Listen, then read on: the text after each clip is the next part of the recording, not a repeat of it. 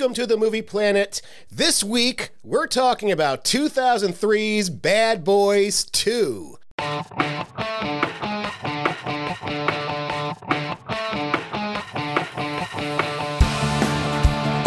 With Joe. Captain, these are not normal corpses. If I threw you out of a speeding ice truck and then ran over your head, you wouldn't be normal either. And Josh. I realize you're an enigma. Yeah, I can see that. God sent you here to test me. But guess what? You're not gonna break me, Mike. No. Woosah. Welcome to the Movie Planet. Joining me is the Mike to my Marcus Josh, fresh off of a physical. How you doing, buddy? Oh, they took my blood. They took your blood. They took my blood. Well, this movie takes a lot of blood. There's manslaughter everywhere. A lot of brain matter, a lot of... There's a few things where you sit there going, wow, Bay, you stretched your wings on this one with the special effects. Yeah, I was surprised because normally his things are like fairly bloodless, even though there's a lot of violence. Yeah. Yeah. It's Street Fighter. It's not Mortal Kombat. Ooh, that's Yeah. a good comparison. Yeah, thank you. Yeah. Or maybe I should say, it's Street Fighter for the Super Nintendo, not the Sega Genesis. Oh. Remember when they did that? Yeah. And they made the blood gray? Yes. To look like sweat? Yeah, I was a Nintendo guy, so I always missed out on that stuff. Same here. Thank God these systems evolved. Well, anyway, this week, Josh has nominated Bad Boys 2 for the Action Movie Pantheon. And in there, number 1 is Die Hard. Number 2 is Raiders of the Lost Ark. Number 3 is Indiana Jones and the Last Crusade. Number 4 is Mad Max Fury Road. Number 5 is John Wick. Number 6 is John Wick Chapter 2. And number 7, rounding it out, John Wick Chapter 3, Parabellum. Josh, do you want to alter any of your grades from previous shows? And if so, what is your reasoning for your grade change? I'm good. Okay. For now. Now, to be fair, you've never given us Last Crusade, and you've never given us Kingdom of the Crystal Skull. I know Last Crusade is your baby. Yes. And where is it on here? Yeah, can I enter? I can enter it. Okay. Yeah. Yeah, go for it. What do you want to enter it? As an A or an A+? It's an A. It's an A, okay. It is an A. Okay, well, it's staying exactly where it's at. Perfect. Yeah, it stays exactly where it's at. It's a 96.25 now. And Crystal Skull. Yes. I gave it a C. Steve gave it a D. I would go C+. C+. As high as a C+. That's, you know what? I think that's a very fair grade because it jumps over Mad Max now. Okay. Which I do think it is better than Mad Max. By today's standards, I can get on board with Kingdom more than Yes. Mad Max. Yeah, that's fair. Yeah, I mean, that's Mad Max, there's some parts where you're like, am I still watching a Mad Max movie? Right. There's a lot of dead space in this, and she just ran out of the woods, and then she ran back in the woods. Don't get me wrong, no one's swinging on vines with monkeys, but that's only one split-second scene. There's some dodgy CG in like that last sequence. Oh, yeah. Where I'm like, that did not hold up. The monkey stuff, the monkey business? The monkey business. The monkey business actually came across better than I thought it was going to. Right. Yeah. I understand. Well, okay, I've rationalized the point for it. I don't understand. Maybe this is one of the points, but I rationalized it as if they were going to do Shia LaBeouf as the heir apparent, they needed to show him swinging on a whip-like thing to people buy in. This didn't hit. Yeah. Okay, well, let's get into this thing. Now that we've handled this business, let's get down to business. This week we're talking about 2003's Bad Boys 2, a movie made for $130 million that brought in $273.3 million. It limped over it. Written by Ron Shelton, Jerry Stahl, Cormac, and Marion Wibberley. Oh, 4 more writers. Directed by Michael Bay, music by Trevor Rabin, and it opened at number 1, knocking out Pirates of the Caribbean, The Curse of the Black Pearl. Did you see the additional credits for music? No, who were they? Dr. Dre and P. Diddy. You know what? Makes sense. Yes, it totally tracks. This was the time. Yep. But if you look at those movies, Bad Boys opens up at $46.5 million. Pirates of the Caribbean is number 2. And then League of Extraordinary Gentlemen, Terminator 3. What, Johnny English? What the hell just happened? Now, let's see. League, Terminator 3, Johnny English. Finding Nemo's in its 5th week. Those 3 I saw at the Dollar Theater, so I contributed very little to those box office totals. $3 goes to Josh. Yes. But It just kind of shows you like, okay, this opened July 18th. That means that July 11th was Pirates. July 4th was League of Extraordinary Gentlemen. That was the July 4th opening. Wow. That and Legally Blonde 2, Red, White, and Blonde. But they expected a lot out of League. I think it was supposed to be like part of the beginning wave of the comic book adaptations. And going back to something that you coined before, which is comfort movies, comfort food movies. League is a comfort food movie for me. If you put League and Van Helsing on back to back, like I could nap and then wake up and I would just feel like the warm, cozy embrace. I don't blame you. I get it. Don't get me wrong. What I love about League is that I could take a nap, wake up, and I still know what's happening. Yep. And that does not make a good movie, but it's comfort food. Yes. In this movie, Bad Boys 2 is rated R, and it's 2 hours and 27 minutes. 30 minutes longer than the original. Oh. Yeah, that's a lot of movie. There's a lot of bloat in this. Starring Martin Lawrence, gets top billing, as Detective Marcus Burnett, Will Smith as Detective Mike Lowry, Jordi Moya as another forgettable villain in the series, Johnny Tapia. Don't get me wrong, he will say his name at least 20 times in this. Johnny Tilapia, as I kept referring to him. It's a shit-eating fish. Gabrielle Union as Sid, Peter Stormare as Alexei, Teresa Randall as Teresa, Joe Pantoliano. Hey, Joey Pants is back at Captain Howard. Michael Shannon as Floyd Poteet. Michael Shannon. What are you doing here? I did a double take when I saw him on the screen. I was like, fuck, is this his first role? And he's pulling the biggest faces out of anybody, and he's like, huh? Mugging for every scene. Yes. Yul Vasquez as Detective Reyes and Jason Manuel Olazabal as Detective Vargas. And the reason I know how to say Olazabal is because there used to be a golfer named Jose Maria Olazabal, and I used to joke because I would say, oh, he lost the ball. Henry Rollins. Dude. And once again, 1.5 scenes? 1.5, maybe. Yeah. He's at the very beginning during the raid and the very end when they're about to do another raid. Yeah. John Sally, welcome back, as Fletcher. Michael Bay as a crappy car driver. And Dan Marino as himself. And the incomparably beautiful Megan Fox as the Stars and Stripes bikini kid dancing under a waterfall. This was her first theatrical role. Ridiculous. And if you can spot her, good job. Yeah, it's like 2.5 frames or something. It's a flash. Yeah.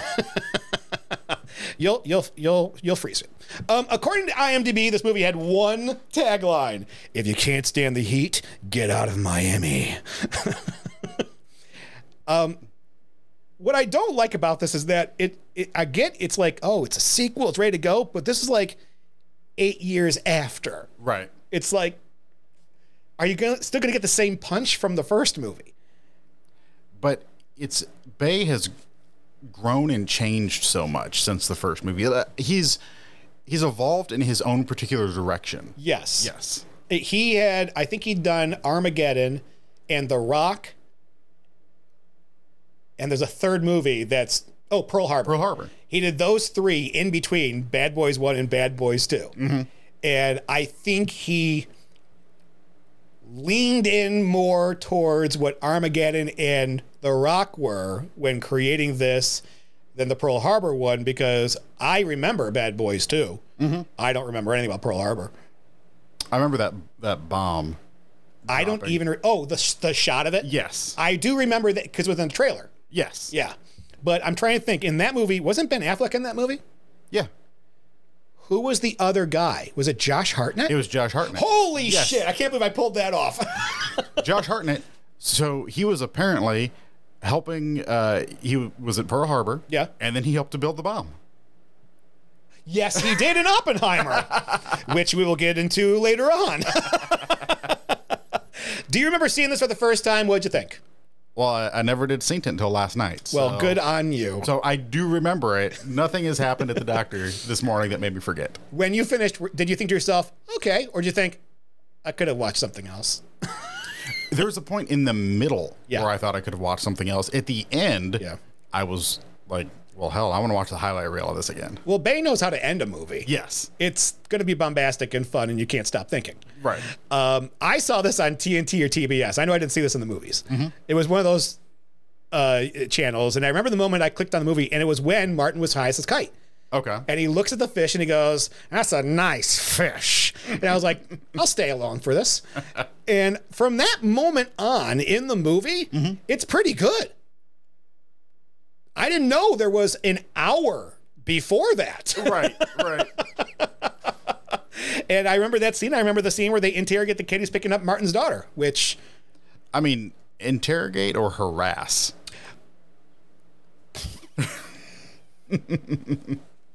Can we say they're one and the same?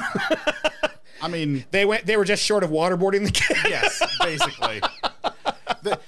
There's a gun brandished at one point, and there's some very bad trigger etiquette happening. What's funny is that in Bad Boys for Life, I think they bring the kid back. Oh, really? Because he's actually marrying his daughter now. Nice. So I think they brought the same kid back to do this, which is going to seem really strange, but this may be the first series we've done here where the third movie is the best one. Ooh, wild. Yeah. Okay. Well, let's get into Inception Perception. Just kidding. There is nothing on this on Wikipedia at all.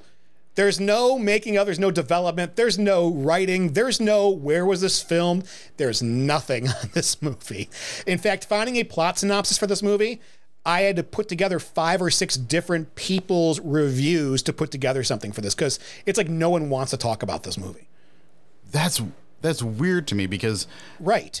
The consensus, and I went through like Letterboxd for a bunch of different people, like critics and lay people, if you will, and even the negative reviews, they sound like features, not bugs to me. Okay, thank you. Yeah, and okay, I'm just going to get this out of the way because we'll talk about it later. It has like a 15%. Seriously? On Rotten Tomatoes. Okay. 15% of critics think this is a 6 out of 10 or higher. The rest are like, it's less than 6. But it's not that bad. Right. It's just long. And I'll talk about it later also, which is the things that I wanted out of Bad Boys 1, I got in this. And I didn't like it. Ask and you shall receive. It was like, oh, I thought this would make it better. And it didn't. Okay, let's get into this movie. I can't believe you guys. Do you both wake up in the morning, call each other up? Good morning, Marcus. Good morning, Mike. How you doing? All right. So, how are we going to fuck up the captain's life today? Gee, I don't know. Ooh, look, over there. Let's kill 3 fat people and leave them on the street. Hey, they were dead before we ran over them. It doesn't matter whether they were dead or not. God damn it. Every time you leave a corpse on the street, I have to get these forensic coroner guys to come in to see what happened. Then I got to get detectives, detecting shit. Then I got to get these forensic guys to stick them back in the fucking bag. Jesus Christ. You guys, you're like a bunch of blood-sucking ticks draining the life's blood out of this department. Woosah. Damn the woosah, Captain. Did you just call me a tick? 8 years after the events of the first film, Miami Police Department MPD Narcotics Division detectives, which never got shut down, Marcus Burnett and Mike Lowry are investigating the flow of high-potent ecstasy into the city. Their surveillance of boats coming in from Cuba leads them to a Ku Klux Klan meeting and a drug drop in a swamp stock outside Miami. Strange place for the KKK. The subsequent raid on the Klan members proves to be a disaster if malfunctioning radios delay backup, causing a firefight when Mike accidentally shoots Marcus in the ass, while the Klan members are revealed to be mere small-time buyers and not the distributors of the ecstasy, despite the fact that they're still Klan members. That's a problem. The incident leaves Marcus to further question if he still wants to partner with Mike, while Mike fears that Marcus may discover his new relationship with Marcus' sister, Sid. Woo! Okay, the first 2 minutes of this movie. Didn't it feel like a music video? Oh, with the go-fast boats and the helicopters. Oh God, yes. And, I don't remember if it's in the beginning, but every time he does a flash cut, there's a whoosh. Whoosh. Yes, there is. Sound happening. It's like the most kinetic. It seems like when who was it that was making a Star Wars film? Or no, Guardians? Somebody with a blaster, and every time they shoot, they're like, pew. Oh no, it was Star Wars. Ewan McGregor. Okay. Every time he used his lightsaber, he'd go boom, boom. Yes. And they asked him to stop making the sounds because it was fucking with the sound. Yeah. Yeah. It's the same kind of thing where you're like, as a kid, you'd be like, whoosh, swoosh, ah, you know, making all the sound effects yourself, and that's what Bay does. Mm-hmm. Yeah. This is what, 2003, so you know, attention spans are starting to dwindle a little bit in the in society, and so what a great way to hook people than by 400 quick cuts in about 2 minutes. And it has the military feel of like 24 was popular at the time, stuff like that, with the fonts and the way things are kind of flying around. It's one of the things Michael Bay does well is filming military operations. He and I think it was Transformers. There was a feature on Transformers, and they had a bunch of the military guys talking about it, and how what they like about Michael Bay is he actually uses real military people in those scenes, right? Because they know the procedures, they know what it should look like, and it's why they never look like they're overacting. That's just how they act. And as much shit as people give Michael Bay, you're hard pressed to find more deference to the military in movies. Right, absolutely. Yeah, it's very rah-rah. Yeah. Okay. They cut midway through this all to Johnny Tapia, who's on the phone saying, I think we got a problem. And there's two girls with Johnny. One of them grabs a gun, points it at Johnny, right? Yeah. Yeah. And then it fires off. That could have been the end of the movie. I like the idea that these are two adult ladies, yes, of some perhaps professional stripe, could have been, who are like, "Oh, let me play with a gun. You want me to show you?" She says, "Want to see his gun?" Right. And like, really, you're like two ladies, and you're and it's just right there. Also, yes, like that. And once they shoot it, they go, "Sorry, Johnny." Yeah. And then she drops it. Right. Could have gone off again. Yeah. Okay. Now, as they're doing this mission, at one point the boat's worried about being seen by the helicopter, so they put a tarp over it.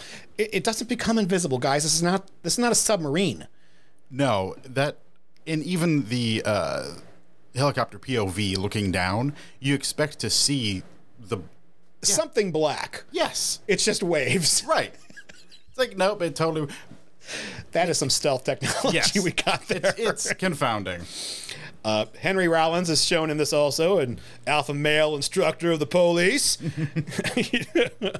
And then Marcus and Mike. They kick off their KKK uniforms, and there's Marcus and Mike. What was the quote they said, Josh? Nope, you're not gonna. Marcus. Maybe you can cut it in or something. I'm not even going to do that. No, there is a fantastic line, and actually the whole beginning bit when they're facing off against the racists, it is profane to the point where I'm amazed even that those two guys could say it at that point in time, and people would eat it up. But you're against the KKK, so you're right. They're the worst guys in the situation. Yes, let's be very clear here. The problem isn't so much Marcus and Mike, it's who they're up against. Yes, there you go. That being said, they are hilariously outgunned in this. And I put here, we get back to the Marcus and Mike banter, which I love. And I had said, I want more of this in the movies coming up, and we're going to get it. We get more. It is all the way through this, because I was thinking about this. Bad Boys 1, they are largely separated in that movie. Yes. And the story dictated they were never together. This one, no, we're putting them smack dab like a sandwich together. Thus begins the running gag of Marcus not knowing the words to Bad Boys. Right. They get through the chorus and then, but he's like enthusiastically scatting the song. It's so funny because Mike makes fun of him the whole movie. And then at the end, as they're floating away, they do the same thing. And you can tell Mike doesn't know the words either. Right.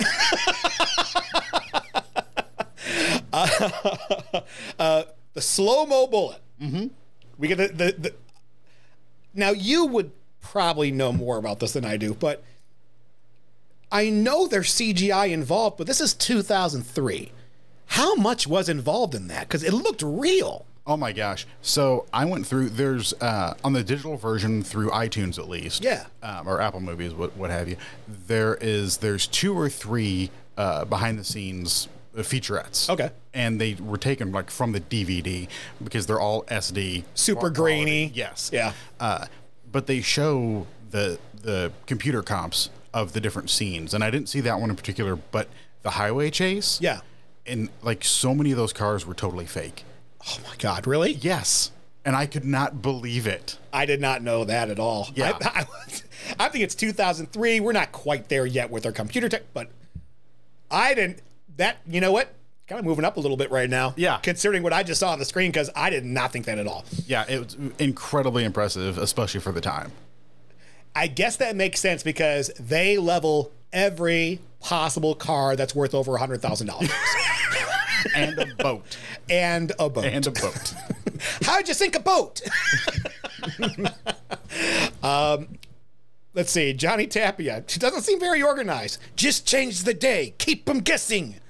Can you do that with a big drug operation? I wouldn't think so. No. And so I'm watching this and I go, okay, Alexei must be the guy that's in charge. No. Nope. Johnny Tapia is the one in charge. And I'm like, the guy in the first movie would have just killed both of these dudes on the spot. Mm-hmm. And he wasn't that great. And I don't know, having only seen this last night, there's a lot of things in this movie that I'll remember. Mm-hmm. Johnny Tapia is not one of them. No. He makes, like, while you're watching him, the dude makes no impact. It's almost like some scenes, they force him in there just to remind you he's there. Mm-hmm. Like the scene later on where he's doing the mural on his wall. Oh, yeah. And you're like, why are we here? Get back. It should have been a setup for then them destroying the mural. Right. Yeah. Yeah, like Marcus pees on it or something. I don't know.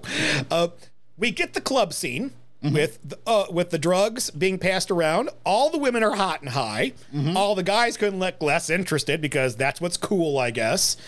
Russian mobster Alexei speaks with Johnny Tapia on the phone, and they don't seem to know where the outside pressure from their business is coming from. It's called the cops. Dummies. Yeah. Is this your first operation? And for what, half or 3/4 of the movie, they think Mike and Marcus are gang members. Right. But only 2, like a rival gang is coming for you and they send 2 dudes and that's what you assume. Well, okay. I'm trying to remember. Isn't Marcus wearing is he wearing a headband or a bandana in some of this movie? Yeah. Yeah. And I'm like, I didn't even think about it. Like, was it black, blue, or red? Yeah. What was he representing? This scene is vintage. If you didn't know you're in a Michael Bay movie, now you know.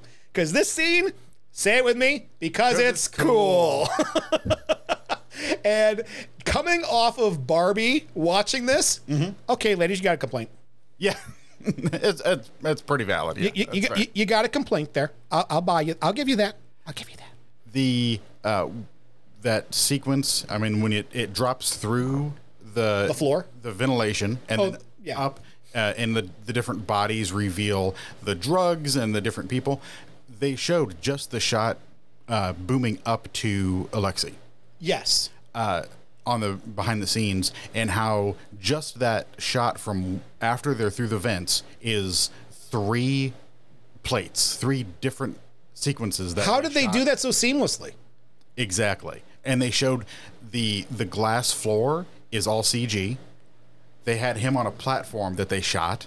So they're shooting through nothing, but they put the reflections of the dancers in there to make it look real. And the dude, the CG artist, he was like, yeah, when the one woman moves, it reveals the next plate behind her, and it's a wipe, but you can't tell because it's comped exactly around the curves of her posterior. And he goes, yeah, we called that one the butt wipe.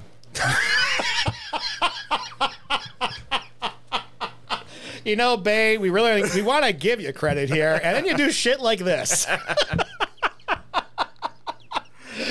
That's pretty damn impressive, though. Yeah. Like, you would think that, they'd freeze it, they'd CGI up to a certain point and then rebuild off of the desk. But if it's one fucking shot with 3 plates, that's pretty ridiculous. Alexi C is another guy ODing in his club.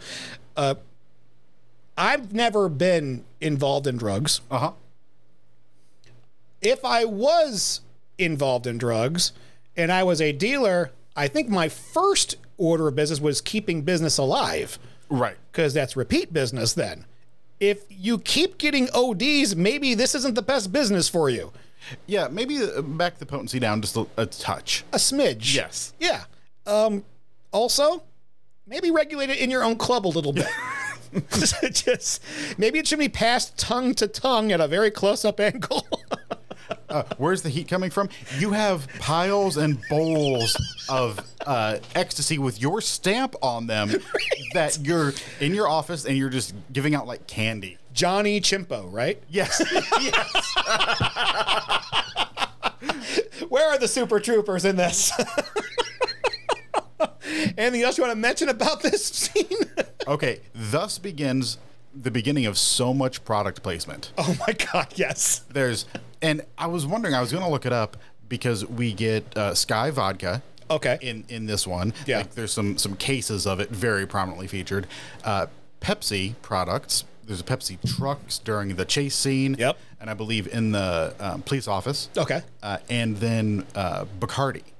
Bacardi's in this? Yes. Okay. When everyone's like at the resort or whatever. Yeah. Later, you see like the Bacardi branded cups that they're drinking out of. And I was like, are these part of the same conglomerate? I don't think Pepsi is in league with Bacardi.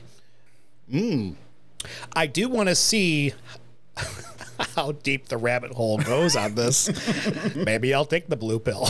I don't know. Don't you OD? Great, another guy ODing in my club. Oh, that was a good Peter Stormare. Oh, I got to keep that up. Okay. Okay, at Marcus's house, because guy died. We'll just move on. At Marcus's house, Mike stops by for a barbecue. Marcus and his wife have discussed Marcus transferring and switching partners, and Mike has no idea. Man, because Mike is seeing Marcus's sister, Sydney, and Marcus has no idea. Can we talk about the size of this house for a cop? Dude. His wife must have something going on the side. She must be the breadwinner in that family. Or is he skimming? See, now that I think would have made a better... Well, nope. They couldn't do that because Lethal Weapon 3 did that.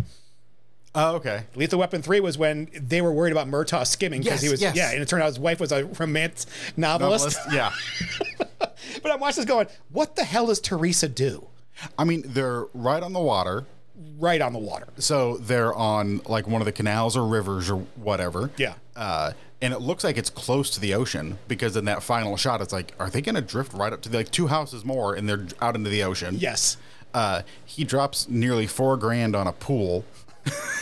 $3,900. Well, how much were the pools that were bigger than this? Yeah. How much are the good ones? Let's see. Okay, so the joke in the previous movie was that Marcus and Teresa weren't having sex. Mm-hmm. But here, Marcus got shot in the ass and he still can't have sex. Because he's flaccid. Well, he's an impotent man now. And I'm beginning to think, I have a theory. Mm-hmm. Are we watching a soft reboot of this series? Okay. Because everything that this movie starts off with, the first movie started off with. Mm-hmm. And I'm wondering if they Evil Dead 2'd this, which is, yeah, the first thing happened, but we're going to do the same movie just with a bigger budget. Right. What do you think? It makes sense. It is confounding that we're hitting a lot of the same beats, except for we get more banter between the dudes. Yeah. Like that is, and even though we're supposed to have like a couple almost tender moments with them, they always play it to like the joke level. Mm-hmm. And it's almost like you see him trying to correct what was there previously. Yeah. What's another bad soft reboot? I poorly done one. Are you showing your hand, Josh? I mean, at being a reboot. No, because I think Evil Dead 2 was a good reboot of Evil Dead. Yes, absolutely. And I think this is a good reboot of Bad Boys, but I just don't think it was done as well as Bad Boys. Because it doesn't feel as tight. You could watch it standalone, though. Exactly. Yeah, it takes. You don't need the first movie. Yeah. Interesting. Yeah. We'll keep touching on this. All right. Okay, the purpose is that the partners are keeping secrets from each other, which makes me wonder why we did the first movie. Mm-hmm. Wasn't the lesson in that movie that both guys need to be more honest with each other in this partnership? Yeah, that's their arc in the first movie. I bring you a reboot. Which this one, they carried it to the end or almost to the end. Yes. Of them not being honest with each other, or and Marcus not being honest with his wife about what was going on. Yeah, because she finds out in the last 25 minutes, I think, of Bad Boys. Yeah, like right before the last action scene when she runs into Téa Leoni and they were both like... Yeah, doesn't question why Mike is staying at her place, by the way. Just... I completely forgot about that when talking about that movie. I was like, she has no questions about why Mike is staying there? This one, they drop the exposition of the guys each having their secrets. Yes. Within about 90 seconds or 2 minutes. And they just come out and say what they're doing. Yes. Like, oh, we're hiding our relationship from your brother. Quick cut to the kitchen. Yes. Have you talked to Mike about retiring or transferring or anything? No, Teresa, I haven't. They're both waiting for the right moment. And you know what? I don't understand. Like, I would think that's something that you would readily bring up. Maybe not Mike's end of it, but Marcus's would. Yes. Mr. Paranoid wouldn't have let this slip at some point. Right. He's in panic mode the whole movie, except when he's not. Okay. Do you want to go into it yet? I was going to say, I'll save it more for the end. But yeah, I've got some thoughts about that. Okay. Unbeknownst to Mike and Marcus, Sid is an undercover operative with the Drug Enforcement Administration as a money laundering agent for Russian gangsters. The Russian gangsters are in fact the distributors of the ecstasy on behalf of neurotic Cuban drug lord Johnny Tapia. During her first assignment in Miami, a violent Haitian gang called the Zoe Pounders attempts to hijack the money transport between the Russians and Tapia, putting Sid in danger. I like Gabrielle Union in this. Yeah. I do. Mm-hmm. I like her character added into this. If you're going to add another character into this, okay, it's a family member, and she's kind of a badass in her own right. Yes. I mean, she owns the room with the drug dealers. Absolutely. And I'm like, you know what, Gabby? I'm in. You're sold. You're not just pretty. I'm scared of you. Yes. You can handle your shit. But the Russian game also seems like this is their first deal ever. And this is where everything is super confusing. Yes. Already, like plot-wise, you're like, okay, there's too many players happening. You've got the explanation of what they're doing with the money, and it's briefcases full of stacks of bills, like you see in these movies. Are those the briefcases from that game show from like the early 2000s? What was that called? I don't remember. Where you had to pick a number, right? And yes. Open the briefcase and yeah. I don't. Shit. And there's a bunch of It was Mission Impossible Fallout. Oh wait, wrong thing. I don't remember what the game was. Howie Mandel was the host. Was he? Yeah. Okay. Deal or No Deal. Deal or No Deal. That's what it was. Part of the Mandela-sons? Mandelnesty? Yeah, there you go. Okay, so we got Peter Stormare. He's just chewing up scenery, and the deal is Alexei spends $3 million in dirty money and gets $2 million in clean money back. Okay, that's a big cut. It's a big cut. Yeah, you're losing 33% every time. Might as well just pay your taxes at this point. Yeah. Just go into the pharmaceutical industry. Right. You'd make more money. We get the Jamaicans. Did they just blow into a horn like the freaking Ewoks? Now, boo boo. This is confusing because as far as I know, that's a Jewish shofar horn. So, and it's made out of ram, a ram's horn. Okay. They range from about $60 all the way up to $400 because I went down the rabbit hole last night of like doing a little bit of research on this, and I believe it's Israel.com. Yeah, it was. Yeah. You've earned this. So who's the real nerd? Thank you, Caitlin. I love it. Okay. Mike and Marcus inadvertently stumble into the action, and an intense firefight and car chase ensues between the gang members and the MPD/DEA, devastating the local area. Devastating the local area. Marcus and Mike learn of Sid's actual work, which makes Marcus unhappy, while Captain Howard demands they find the supply of ecstasy. How does the DEA and MPD not know they're working on the same case? I mean, she explains it. She hand waves it. I don't know if it's a good explanation, but she says basically that the MPD leaks like a sieve. Right. Yes. But then it's like, okay, well then how did Marcus not know Sid was DEA? Right. Well, he does, but she's a paper pusher. That's what that's what she says earlier. Okay. Yeah. Sid is firing back at the cops. Right. As part of her cover. What if she'd hit her brother? Man, that's the line of duty right there. Because it's cool. This car chase is expensive looking, but absolutely absurd. Apparently not as expensive as we thought it was. Apparently not. Although who knows how much money that would have cost in CGI. Yes, that's true. I mean, a lot of man hours. For 2003 computer-generated images to fool me, that must have been expensive. Yeah, and I don't know. There had to be some real cars in there, too. Absolutely. Yeah. Anything that they legitimately crash into, that had to be real. You can't just throw a bumper up to it and go, we'll get the same effect. Right. Now, the ones that are in the background, that's a different animal. Yeah. Which maybe those are the ones that were CGI'd. They were showing the cars flying off of the car carrier. The ones that were flying. Okay. Yeah. Oh, God. Yeah. Like, in some of those, I'm like, oh, that's... And they weren't like 85 Volvos. Right. These are European sports cars. Yes. The one that flips over them, and Marcus... When Marcus has his head out the window like an idiot? Yes. And they're... it's obviously... Like, you can't really tell it looking at it, but it's a comp shot, right? Like, yes. You know that it has to be. Mm-hmm. But it's really cool. You know what's funny is you wrote this. You said you don't see Mad Max Fury Road. Yes. This is the most Fury Road Bad Boys 2 is. Okay. This highway chase. Yep. It really is. The slow-mo skid and shoot moment. Look, it looks cool, but that's not a real thing, guys. Doesn't matter. Doesn't matter. Doesn't matter. It's why? cool. Because it looks cool. Yes.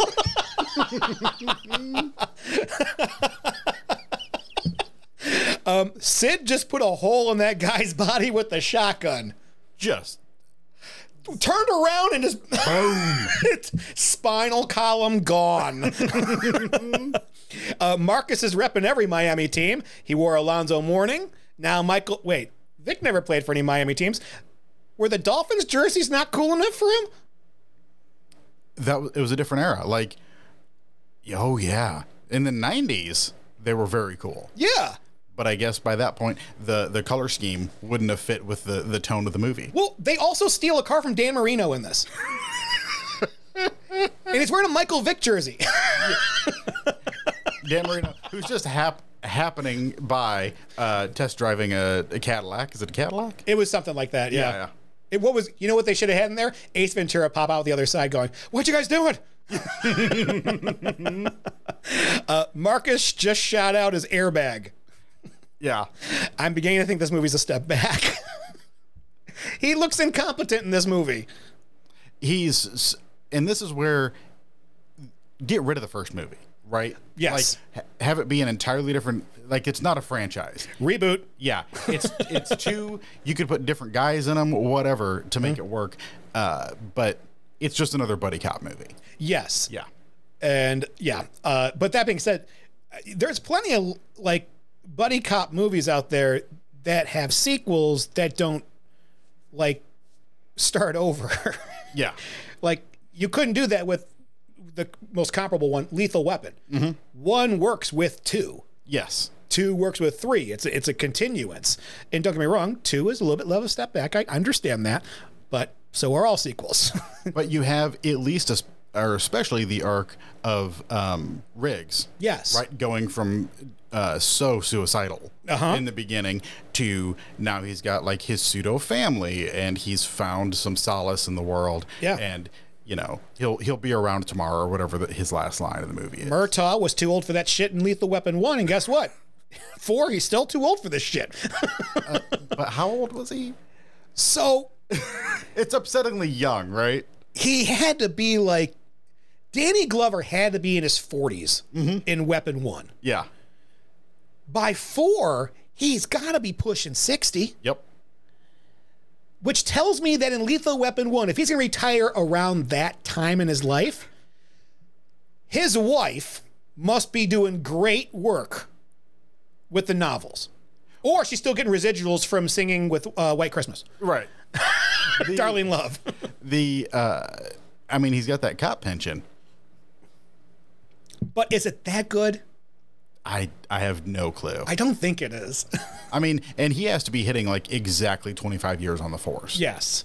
Because looking at him now, I'm like, it's not an old dude. That's just a dude. He started when he was 15. Yeah. Yes. Fresh out of middle school. This kid's a prodigy. Put him on the force. In 20 years, we'll give him somebody suicidal to play with. Watching all the gunfire and damage, Captain's not going to be happy. Okay. I kept thinking about Joey Pants in this. Yes. Like when are we going to see Joey Pants? Right. Yeah. The escalation of all of this, the chase situation, right? You go from like a regular car chase to the car loader, and they're throwing cars at us. You think I didn't say they're throwing cars at us? Then one of them, what is it? Fast and the Furious, is it 4? where they're doing the bank heist, 4 or 5? I think it was 5. Okay. It's the same gag, right? Right. You're dragging a big thing on a chain behind you and you're whipping it into traffic. Yes. So, but they throw a car, it gets caught on a chain, then the car gets on fire. Now you have a flaming car barreling down the interstate, smacking into other cars. Up the stakes. Yes. Also, so many dead people. Right? Like, in the wake of all their action, yes, there has to be a big red skid mark. No one is surviving that chase if you're driving behind them. No.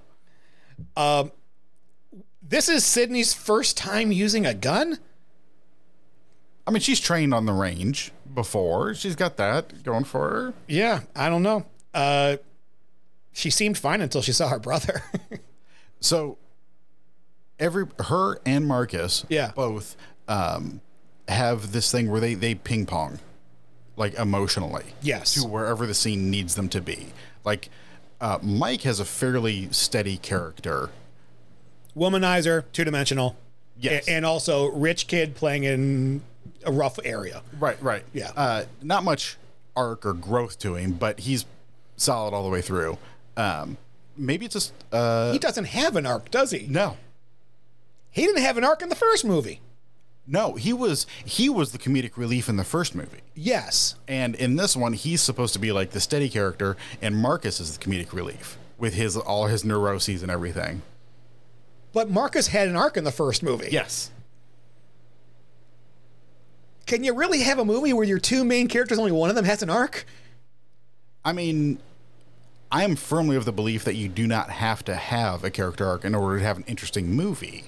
Okay. It's more fulfilling if you do. Yeah. Yeah. It's more relatable to the character if you have one. Yes. I'm a big fan of arcs that end lower than when they began. Okay. Like a film noir. Yes. Right? You see the degradation of a person, basically. But there is still there's still a journey. Yeah. Yeah. But Mike has no journey. No, he does not. If the arc is just he's going to be honest about dating his sister, that's not an arc. That's a choice. And he doesn't even come clean. No, he doesn't. Sid does. She pushes him into it, and then he like mush mouths his way through an explanation. Right. He turns into the Fresh Prince all of a sudden, trying to get out of schoolwork. Yes. Also, Sid, she's out here. Mike and Marcus have to be like celebrity cops at this point. Yeah. from based on the events of the first one. Which, can we go into the number of movies who've had a team of cops the whole city seems to know? Right. Do you know any teams in this town? Or any town you've lived in, have they been so famous they've made the headlines? I mean, I knew cops because they were like cousins or siblings of people that I knew. Right. Yeah. But Tango and Cash isn't real. No. There was one dude, and I'm trying to think of his name now, that I knew who he got kind of famous in my hometown. Okay. Because he stopped someone, recognized them as a violent criminal. Like, he Right. stopped him for a traffic infraction, recognized him as a violent criminal. Okay. And, like, pulled him out of the car. And this would have been late 80s, early 90s. Okay. So, like, hero cop shit. Yes. You know, very cool. He got a lot of recognition at that point in time. See, I just think like all the movies that were made in the 80s and early 90s of, you know, the buddy cop thing where there's the bad guy like, we'd like to do this, but we have this one problem. These two cops on the force. And it's like, really? What if they just took the day off? Wouldn't you have a problem with the other cops on the force too? The other hundreds of officers on the team. Yeah. It was one of these, like, as I got older, I was like, yeah, this is stupid. And back to the scene, she is standing on a dock talking with Mike and Marcus. Yeah. Marcus walks to the side and like they're flirty again all of a sudden. And like she's tugging on his shirt and they almost kiss. Right. It's like he just can't see. He's out of frame, so he has no idea what's going on anymore. Eyeline camera work, I hate it. Yeah.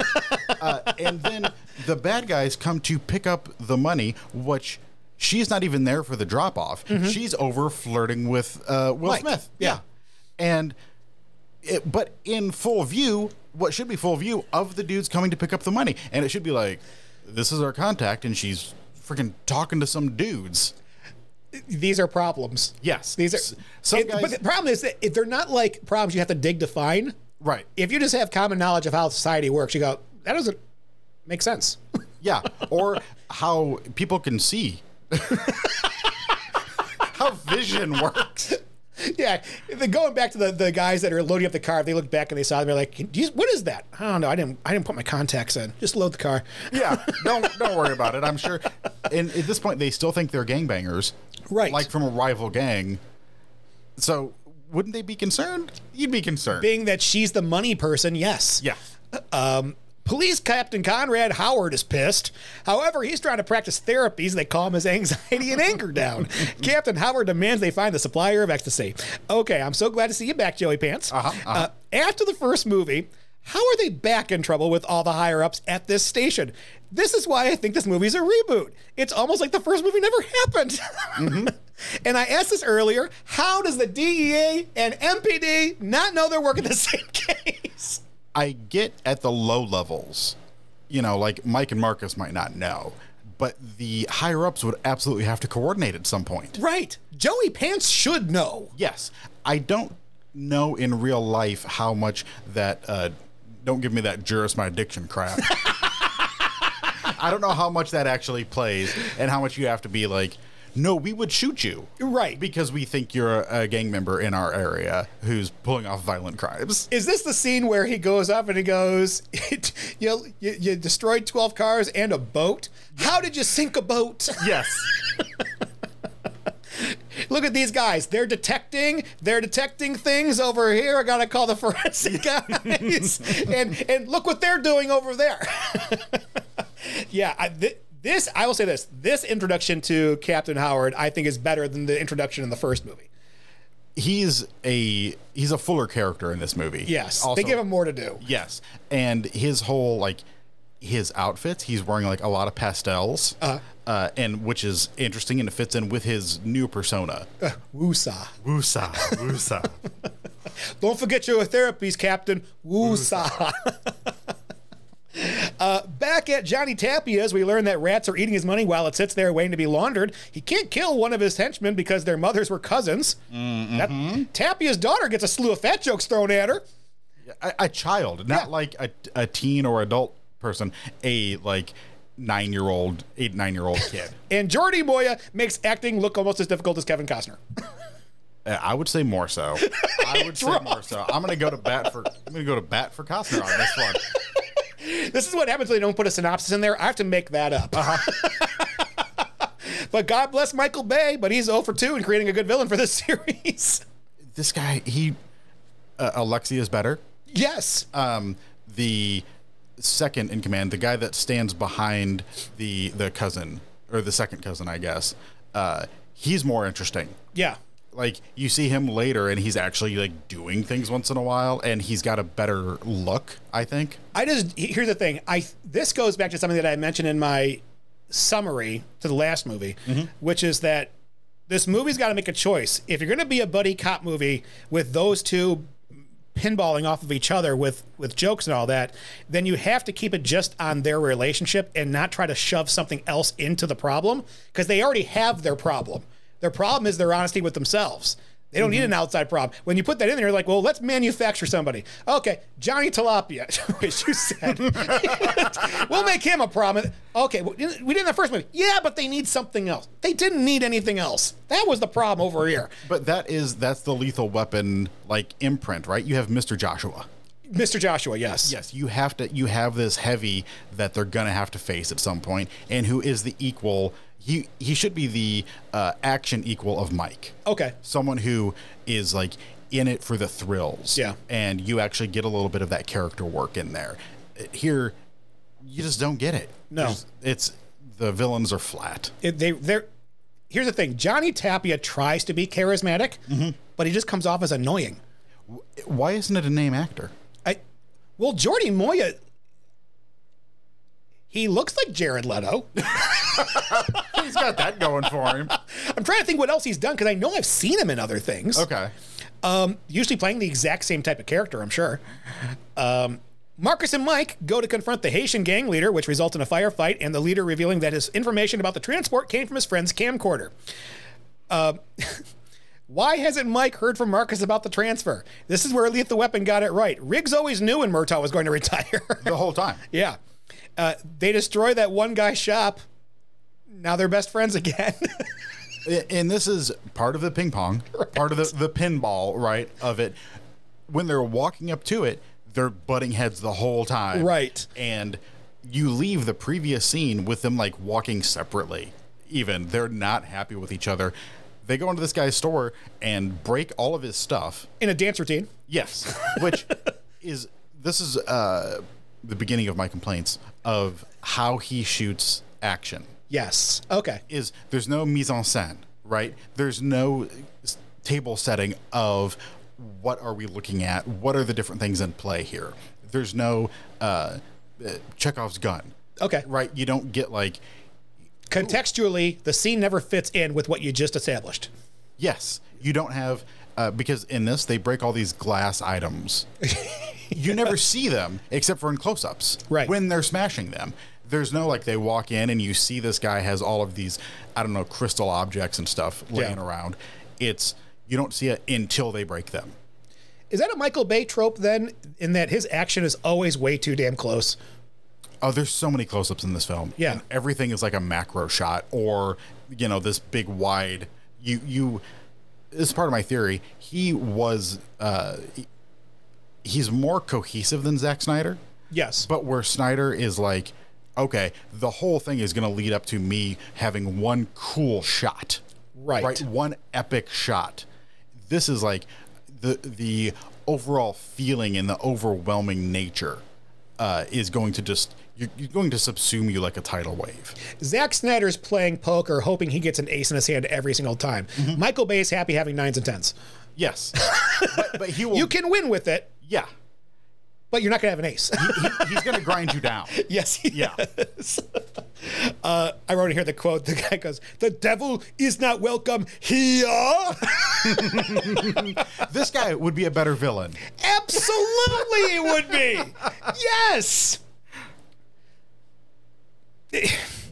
Okay, this is a cool set piece when they're in the house, where they got both parties on opposite sides of the wall, and there's 2 doors connecting the rooms from either side. I think that's a cool idea. The problem is they start shooting, but no one has a line of sight. No, they're basically, think of it like a, you would know this. What would be the shape? Like a trapezoid? A trapezoid. where it's not a square. No. It's not where like they can shoot straight. They're shooting out. Yes. I'm making big arm motions here, everybody. No, you. They're shooting explicitly away from the other people. Like they're each the point of a triangle, and they're shooting away from the base. Like, considering what you said earlier about how they did the shot in the club, they could have very, very easily done a top over shot and kept it there for this scene. Yes. But then you go, oh, Marcus is nowhere near the action. Okay, never mind. Which, I mean, it makes sense that he would be, and he makes a joke out of it in the following, the end of the sequence, right? Yeah. Where he's like, oh, the bullets and the, like, he's got plaster from the bathroom wall all over him. He's got toilet water from which carries into the next scene. He does not even wipe his face off. No, he just goes, they go about doing their detecting, and he's still covered in all this. He clearly has PTSD at this point. Oh, totally, yeah. Yeah. But Marcus is just hiding in the bathroom. The layout of this house makes no sense for this action scene. It's cool. But it's cool. Yeah, because Mike uses a mirror to shoot. I'm done. This is stupid. Well, and it's not even, like, I could accept one, but it is a mirror looking into a mirror. Because that guy is directly behind him. So he's not across the room. Like a SEAL, a Navy SEAL might use one mirror to like see somebody down a hallway and kind of line up a shot. Not gonna. This is where I got my idea the other day for using the mirror to see into the room. It was from this movie. Oh, that's great. Bad Boys 2 left an imprint on me. It's made an impact in your life. The look on all your faces too when I said, I'm going to use my thieves' tools to put a mirror on the end. Like, you were like, the hell is he talking about? It's a great move. Yes. Didn't yield anything, but you know what we're going to do. Marcus shouldn't be an active duty detective. He's clearly not built for this job if this is what we're getting out of him. If the dude really is ping-ponging this much, he's got rapid cycling bipolar disorder. That's a problem. Yes. You don't want that guy with a gun. Well, okay, so they're clearly in therapy. Yes.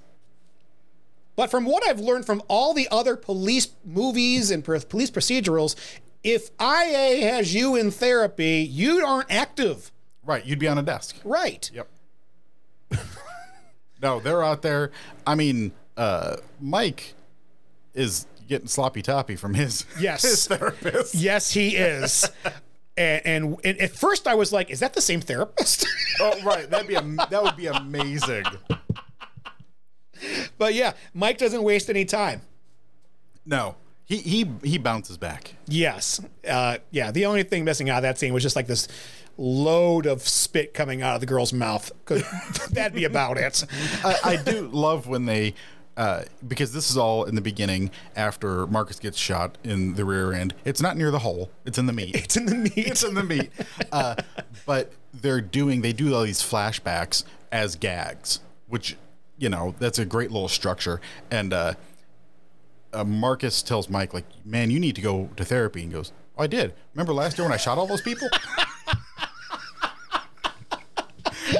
It is so nonchalant about it. And I'll give it credit for this. They did do something different with that, with the flashbacks, because that was never in Bad Boys 1. Right. It was just like, okay, I see what we're doing here. It's going to be a sketch comedy for a little bit. Yes. Yeah. After viewing the footage, Marcus and Mike find out that a local business, the Spanish Palms Mortuary, a business owned by Tapia's mother, is possibly being used as a front for money laundering by Tapia. They don't have anyone at the precinct that can work this camcorder. They went to a freaking, it was basically a Best Buy. Mm-hmm. And when I saw this, my first thought was, this is a manufactured joke then. Like, this is not a legit situation. They're doing this simply for the joke, not for anything else. They could have played it off very easily. I can understand the situation. Yeah. They could have explained it by saying, we're hot on his trail. We don't have time to go back to the precinct. We don't have time for the paperwork. Because they do that over and over in this movie. They're like, oh no, fuck a warrant. But they go to Fletcher right after this. Yes. So they did have time. But they could have, I feel like you could have gotten away, even if, you know, in retrospect, it doesn't make sense. But walking into the scene, it doesn't make sense. See, I look at the scene and I think to myself, if this was a movie made in 2023, then you'd have seen the movie, and then when you get the Blu-ray and you see, deleted scenes, this is a deleted scene. Okay. Because you don't need this scene at all for what Fletcher's about to tell them at the precinct anyway. Right. So if you pull this out and you go, oh my gosh, that was a great, did you see this deleted scene where they're at the Best Buy? It's so good. But I understand why they cut it out. There are at least 3 good jokes in here, though. Yes. That I understand why they kept it. Right. But what's funny is that, because I mentioned this to somebody else, and they go, well, it's the same joke as in 40-Year-Old Virgin. Where yes. He pulls his pants down and has the camera going, look at my ass. Yeah, that ass is going out of the town. Yeah. But that's because they worked at the store. Right. These ones legitimately just drove to one to drive back to the precinct where they should have gotten it done to begin with. Okay, I got Fletcher's doing exactly what he's supposed to go for. Mm-hmm. That's what he's there for. I'm glad he's back for his bit part. Must have taken time off of the Best Damn Sports Show. Oh yeah. That was airing at the time. Okay. Yeah. Marcus knows that everything they get here is inadmissible in court because they would need a warrant, but Michael Bay don't fuck with warrants. Who needs a warrant? Who needs paperwork? Who needs, actual channels? They're not planning on prosecuting this guy. They're planning on murderalizing him. Murderalizing him. Yes. The only thing missing is the scene where he goes, I need both your badges now. Yeah. You're off the case. You're off the case. Fine, we'll do it ourselves. And so they get the results back like instantaneously though. Mm-hmm. From everything they do. There's no we're sending it to the lab and we're going to have it is they kind of poke someone and find out immediately what they need. Yes. What does the one lady say at the Best Buy? She goes, I don't know what kind of establishment you got running here. Nothing but porno and porno and homos, she says. Yes. What kind of freak ass store is this? It's just, y'all two need Jesus, which might be the instigation of that as a joke line. As a punchline. Yeah. Y'all two need Jesus. Yeah, I was like, wow, they really did a hard homo on that one. Okay. Yes. Disguised as Pestis Terminator, since Tapia has a major rodent problem, the detectives penetrate Tapia's mansion and discover that Tapia has eliminated some of his Russian distributors and has begun to woo the former associate Sid, who is still undercover with the DEA and has refocused the investigation towards Tapia. Okay. There's rat sex. Mm-hmm. And it's missionary. Yeah, it is. I was reading your notes as I'm watching the movie, right? I pause and I read to get what I'm going into so I can follow the plot. And I'm like, okay. And first thing he wrote was, there's rat sex missionary style. And I'm like, there's no way. He's got to be thinking of Doggy Style. Or Joe has a different idea of what missionary is. And then I look at it and no, it is missionary style rat sex. The lady rat is on her back. Yeah, it was. Marcus goes the boy rat just pile driving. Yes, and it looks so fake. Oh yeah, and I'm like, why is this here? It feels like a Zucker Brothers movie, right? Like an Airplane or a Naked Gun joke. It's just one more thing where I'm laughing knowing full well I'm not watching a good movie. This is funny as hell. Uh-huh. But scenes like this aren't in good movies. They've got all those cameras all over the place, but nobody's bothering to clean up the blood in the sink. No wonder they have rats. Okay, you undersold this. When you say blood in the sink, I was picturing a little bit in the drain. Yeah, no. The entire area is splattered like a Jackson Pollock painting. It was. They walked into 2013's Evil Dead. Yeah, there is viscera. Yes, dripping off the walls. It's unsettling how much blood is on that sink. And a finger. A finger with a ring. Yes. Let's see here. Does Johnny Tapia have to say his full name every time he talks about himself? Okay. Tapia kills a guy. Tapia's mom comes out and asks what happened. Mm-hmm. Tapia says the guy killed himself. Tapia's mom asked him to write the victim's mom a nice letter. What are we doing? Like, I'm at this point going, I kind of want to watch Bad Boys 1. At least I took some of this shit seriously. Oh, this is a cartoon. Absolutely. Yeah. And she's like, oh, sad. Oh, yeah, right. Her reaction's kind of like, yeah. Oh, that's too bad. Write him a nice letter. And I put in here, I really wish they'd involved Reyes and Vargas, the other two detectives, more in this movie, because I think it would have made a more interesting dynamic. So that's interesting. I would have liked it fleshed out more, because what we see, one of the two, Reyes or Vargas, right, says in the beginning, like, because they're always ping-ponging off of each other. The most racist jokes you could come up with. Except for the two Latinos, it's gay jokes. Yes. Towards Mike and Marcus, and Mike and Marcus, it's racist jokes. Right. Jokes back to them. It is constant. Oh, no, because Vargas and Reyes pulled the fried chicken joke out also in this. Oh, yes. Fried chicken and grape soda. Yes. Yeah, and it's like, there's no lines in this. Yeah. But once again, as soon as the guys need something, right, it's Reyes and Vargas are like, okay, we're on your side. Immediately, there's that like brotherhood of cops where until they get to the mortuary and they have to drive the truck into the mortuary. Yes. And then they're kind of like, I don't know if we can do that, man. We got enough on our record right now. It's like, dude, you've been on board all the way through. Yes. Yeah, you were into the illegal wiretapping. Right. The detectives also recover evidence linking Tapia to one of the boats involved in the Klan raid in the swamps. Floyd Poteet, one of the Klansmen, is taken by the boys from jail for whatever reason. What was the reason? At this point, there's so many things I don't understand, because it seems like Tapia has the drugs and the money. Yes. He has both. Yes. And he's selling I don't get that part. It doesn't make any sense to me. Are we just not smart enough to be drug dealers? It could be. Maybe you have to launder your drugs as well. You know, it's been, I should read up on this. We don't want that on your search history, though. No. I won't use my school computer for that. We also get the scene where Marcus and Mike are waiting at the jail for Floyd Poteet. Which is kind of like, okay, what's the point? So there's two, and we glossed over the previous one, where they have tender moments that are like overrun by jokes. Yes. Right. Yeah. Where it's like they're saying something serious. First one is Marcus coming out to Mike with his erectile dysfunction problems. And that's one of the jokes that I did love, where Mike is like, this is our boundaries box. We're going to put in here the word flaccid. Yep. You can never say that to me again. You can never. And your penis problems. That's going. And it's.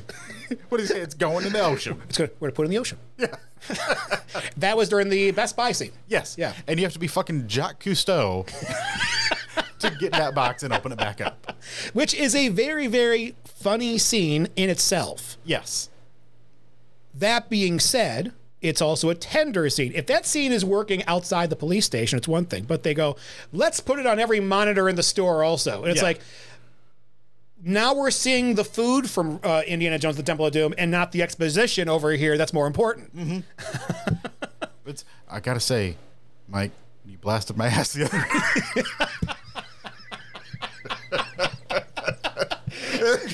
That's got to be a sound of my soundboard at some point.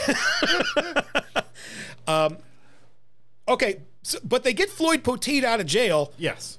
Simply to identify a boat? Boats got names painted on them. Right. Yeah. We get the hammock scene where Sid spills the bean on Sid and Mike's relationship in front of Marcus. So, first of all, Sid and Mike are sitting on a hammock like lovers would be. Right. And Marcus is just sitting there. Also, the eye lines and where they're speaking for the first half of the scene, you think that Marcus is in front of them. No. Yeah. He's behind them, above. Yeah. You don't, if it was one wide shot and you saw all this, like laid out the geography, you'd go, okay, that makes sense. Here, it looks like they're speaking forward, and the way he's turned, but there's several shots like this where he's crossing the 180 line, basically. Okay. and breaking conventions. But even if you turn the sound off on this, just turn the sound off and look at the scene, you know who's dating and you know who's on the outside. Oh, yes, 100%. Which makes you wonder, if these detectives can't figure this shit out, what the fuck is the problem?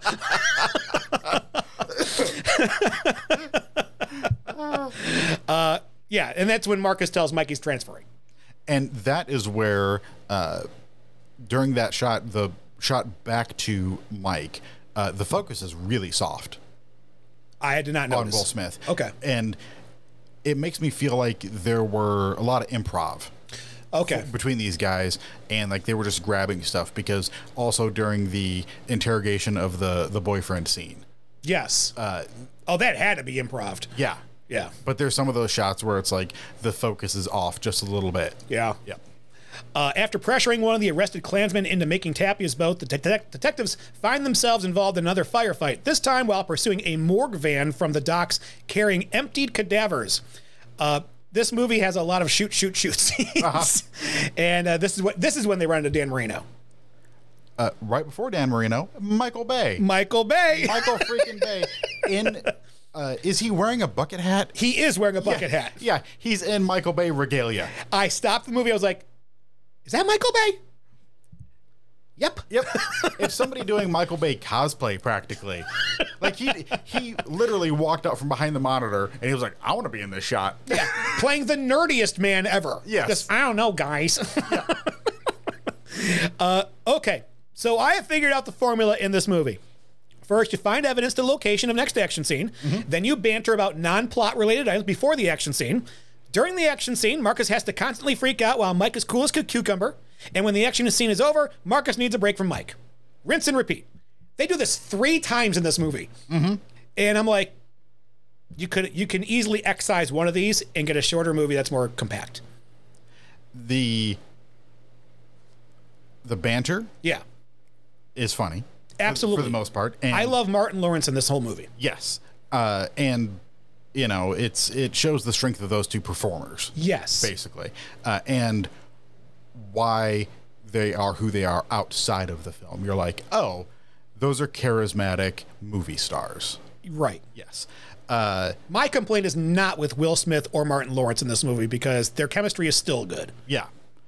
They could... I don't think they could excise, but you could totally shorten any of the little interrogation scenes that they do. Yeah. With somebody. And the action scenes. The action scenes kept me engaged, which in a lot of movies, the action scenes are where I like snooze out a little bit. Okay. Where you get the zone out, where you're like, okay, the good guys are going to come away with whatever they need. Yeah. And that's something I could never understand. Like, I'm someone who can't zone out during an action scene because I'm always afraid I'm going to miss something. Okay. Like, I love action scenes that have plot details ingrained in them, where a character is going to show some choice that's made in the action scene that's like, oh, they're doing something different here. Right. You know, and I know we've bantered back and forth about Phantom Menace's thing, but there are choices made by Anakin in that make you want to continue to watch because you're like, okay, we're seeing his character make choices here that will affect him later on. And when I but then there's like the Bourne series. We watched all 3 Bourne movies, right? Yeah. Or 4 if you count Renters. Yeah. But those action scenes do make me want to fall asleep because there is no character growth in those. It's just cool. Okay. And I get fatigued because I'm seeing the same thing. I get it. Early on in that series, the action scenes work. Yes. Really well because he's discovering his own abilities. Yes. Contrast that with here, you know Mike is an expert marksman. You know he's world-class race car driver. Absolutely. Is he a Maury Sue? There you go. He's a Maury Sue. Everything this guy He's tries. great at everything. Yes. I was just thinking about that. I can't remember what other movie I was watching where I was like, this is a guy, Mary Sue. Like everything is. Oh no, it was a book that I'm reading. Okay. Yeah. It's the Name of the Wind. The main character, everything he does, he's like, oh, my parents trained me for this when I was 5. Oh, I know about poisons because I worked with this guy. Oh, I know how to shoot a bow and arrow because I stopped in this town. You're like, really?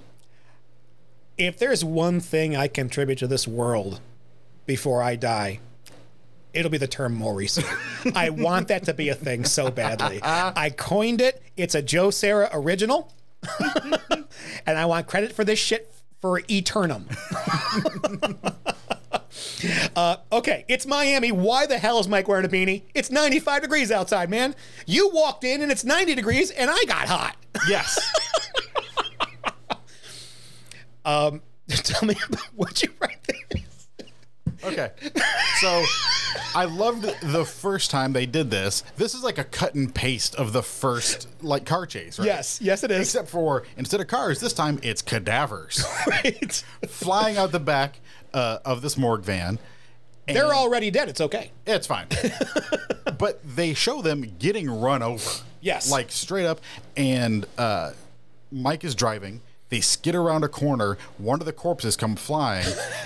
It hits the front of the car, and the dude's head flies off and into the camera. It rolls like directly in front of the crash cam. And it's chef's kiss. It's beautiful. You put that, some dude lost his head. Some dude lost his head. This is when you know you're getting a real-time reaction from me. Yeah, you're right. Like I could see you like doing this on your like using the mic feature. It's like some dude lost his head. There's not even a period. The train rail scene.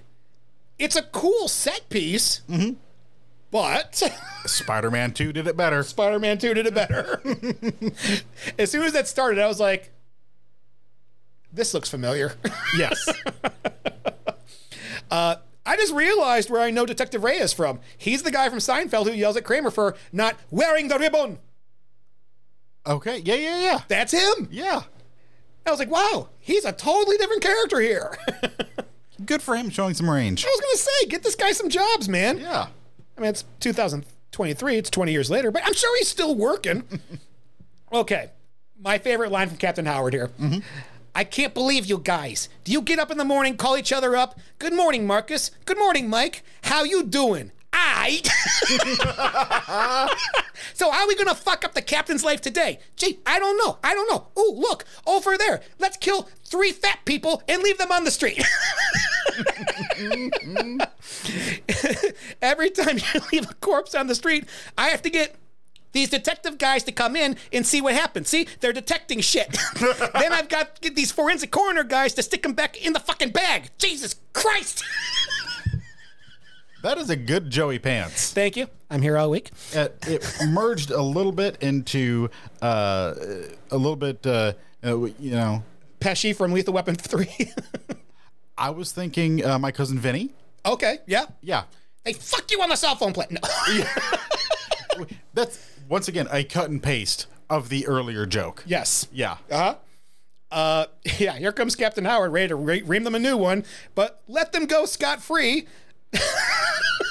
I'm convinced Joey Pants did 2 days of work for this whole movie.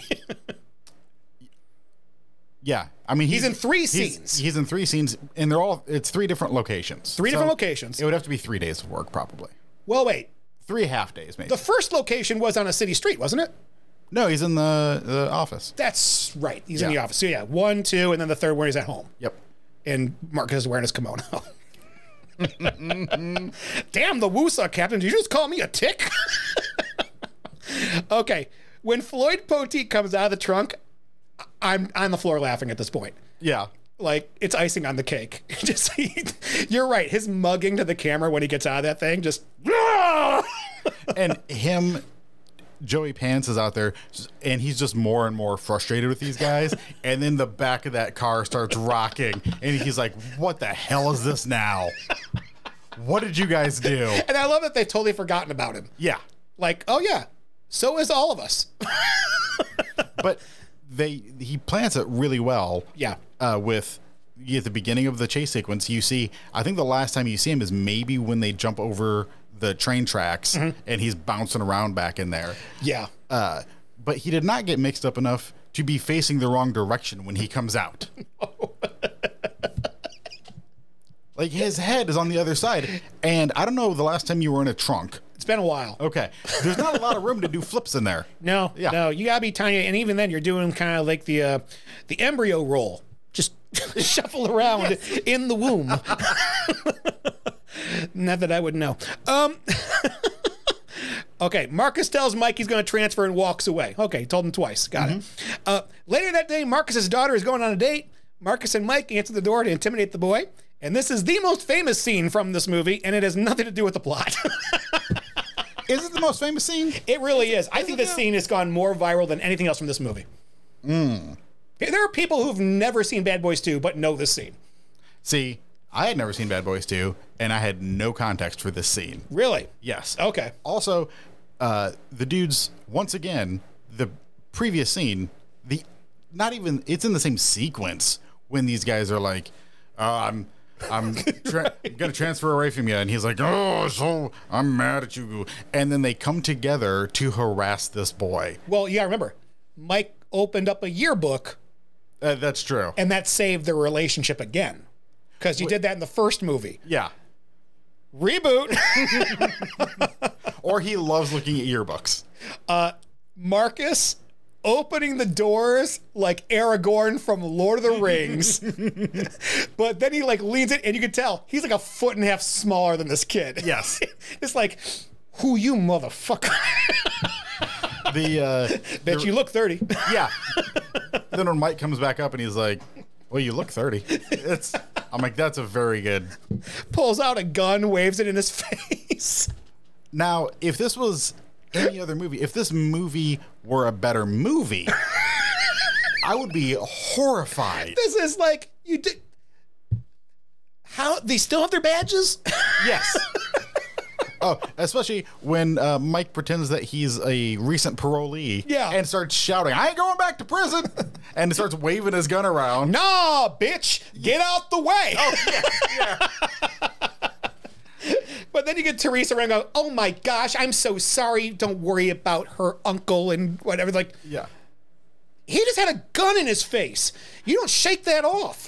The kid stood strong, though. Yes, he did. He didn't flinch. Yeah. I'm like, he wants this date. He's either the worst actor ever, or there's fight, flight, and freeze. Yeah. And we know which one he is. Okay. Mike and Marcus decide to infiltrate Tapia's mortuary disguised as ambulance workers. Another disguising thing.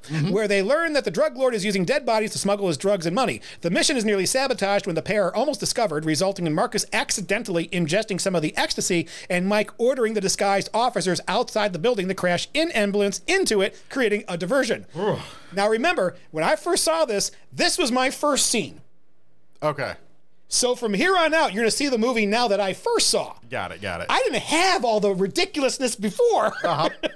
But you could watch the movie from this point and go, hey, it's pretty good. So not only do you not need the first movie, you don't need the first half of this You movie. need the first half of this one. Okay, the boobs on the cadaver. Damn, Michael Bay, have you no shame? Okay, when they reveal them, you're like, damn. I did. I said it out loud. What the fuck? It's ironic that this is where you caught the movie, because the beginning of this scene, when they're like out in the rain still. Yes. This is where I moused over to the little time bar to see how much time was left in the movie, because I was like, we got to be getting close to the end. No. And there's like 48 minutes left or something. I was like, holy crap. Okay. Yep. Marcus goes from sick to overconfident with the cash back to sick. To be fair, the top of that cadaver's head did just fall off. He's got some bad puke acting here. It's not good. No, and it doesn't even look like he like held much in his mouth to spit out. It was like, yeah. He pukes from his mouth, not from his throat. Oh yeah. Yeah, like when you just do the that right there, it's like me acting in a drug scene. Which I still haven't seen that yet. Something tells me it will not be used. Oh, are you kidding me? Of course, 2 pills just happen to land in the glass so Marcus can ingest it and give us another brilliantly funny scene. But this is the same ecstasy that is killing regular users. Just killed somebody at Alexi's club. Yes. Yeah, but Marcus will be just fine so long as he's cold. Yeah, that's true. Is it true? Yeah, you have to keep a lot of hydration, and you have to keep cool because people at concerts, at like Bonnaroo and stuff, it's one of the problems that they have. Is That's people, right. Yeah. I'm remembering from the movie Go now. Okay, yeah. Which is one of my most favorite underrated movies of the 90s. Yeah. Another Timothy Olyphant joint. Man, he's having a year right now. You see, they made a new Justified? Yes. I'm like, should I watch the first 7 seasons? I've watched the first episode. Yeah. And it was one of these shows where I was like, I enjoyed that. Yeah. I'll get back to it at some point. That was like 5 years ago. Yeah, Chuck, who Elizabeth used to work with, he got me to watch Justified, and I was like, okay, and I watched it, and I was like, I mean, it's good. Mm-hmm. But I'm not stopping my watch of Suits to watch this. Okay. I started watching Suits. I had never seen that before. Uh-huh. I love it. Really? Like, how did I miss out on this? Beautiful people, law, money, snappy dialogue that's not realistic. I'm in. You've ticked all my boxes. It's tickling my funny bone. Okay. Mike and Marcus go to Captain Howard's house to obtain a search warrant, but Marcus is clearly high on the ecstasy he ingested earlier on accident. This is the second most iconic movie scene from this movie. Once again, I had no clue about this one. Yeah. Yeah. From the beginning, though, this is where Marcus shines. And Will Smith's straight man in this is brilliant. Yeah. Especially when you realize that his straight man is still funny. Right. Like when he walks down the stairs, he goes, "Oh, shit." Yeah. But like so many things in this movie, at the end of the scene, they just come clean. Yes. He's just like, he took some X on accident. It was like, it's a magic trick. We're going to do the magic trick, and then we're going to tell you what the trick was. Right. And it's like, well, at least get away with it at one point. Yeah. Did we really need, like, yes, you needed all the jokes because they work. Yes. Him rubbing the Buddha statue and then, like, pulling out his nips. Hey, Mike, take my picture. Take my picture. If he had said, draw me like one of your French girls, I would have died. Yeah. Marcus comes down the stairs in the captain's bathrobe. I'm dying. And then that's when Captain's kind of like, okay, what the fuck's going on? And they come clean. You're right. And they get him in the shower to cool him off. Called up poison control. He's still high as a kite, though. But when he comes out, he opens his towel and looks down, and you know what's gonna happen. Right. I almost phrased that differently, and what's coming up? There you go.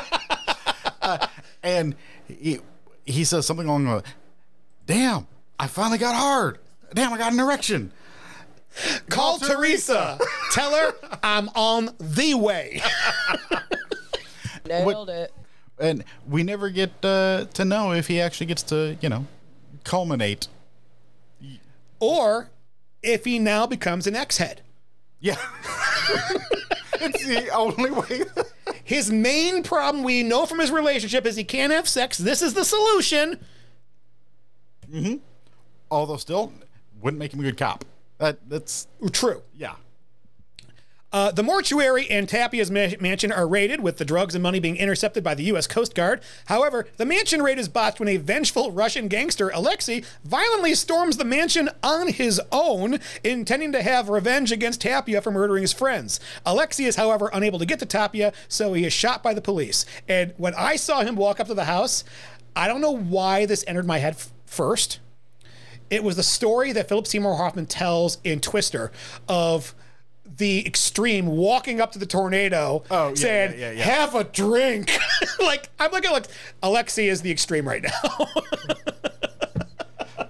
They turned Alexei into like a really shitty villain. Yes. He should have been so great, and they give him this send-off. I mean, there's a lot of squibs used.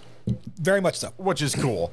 But I don't think this is my both a high point and a low point for me, is the fact that the character consistency is not there. The guy who we see at the beginning of the movie would have been smarter than to do what he does. Yes, I agree. Yeah. Yeah, I don't know why they sidelined Alexei for an hour. Yeah. This is the first time we've seen him since the OD situation, right? Oh no, since the chase at the very beginning. Yeah. We haven't seen him since then. Yeah. But here he is, fucking things up.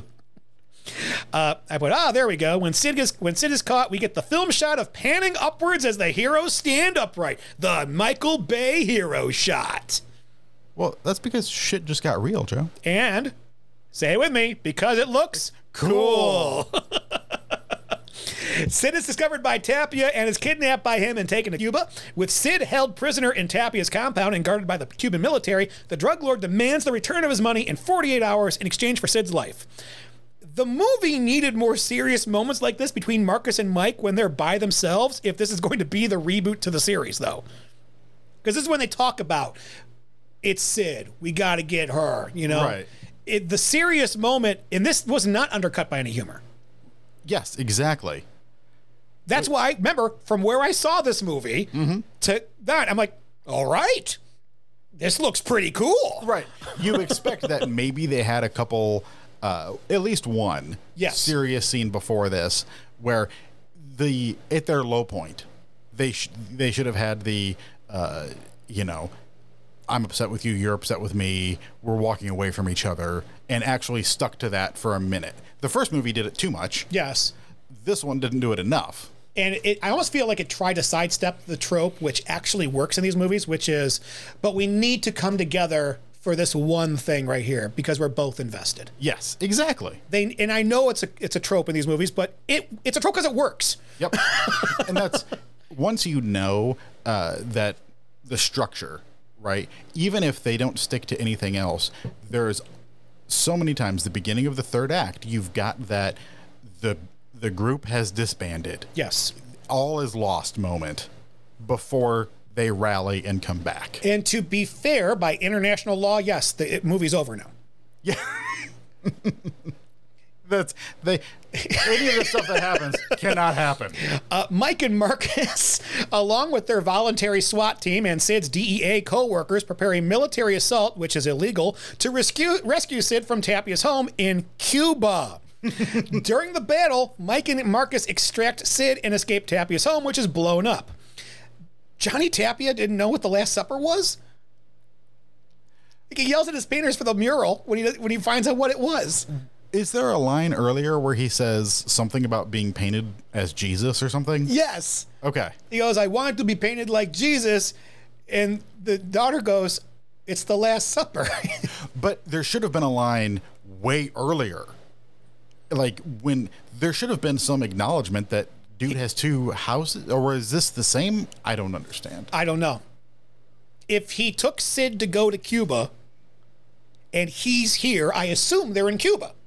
Yes, but the house with the rats is a different house. Right. In Miami. Yes. Okay. So are they in Miami?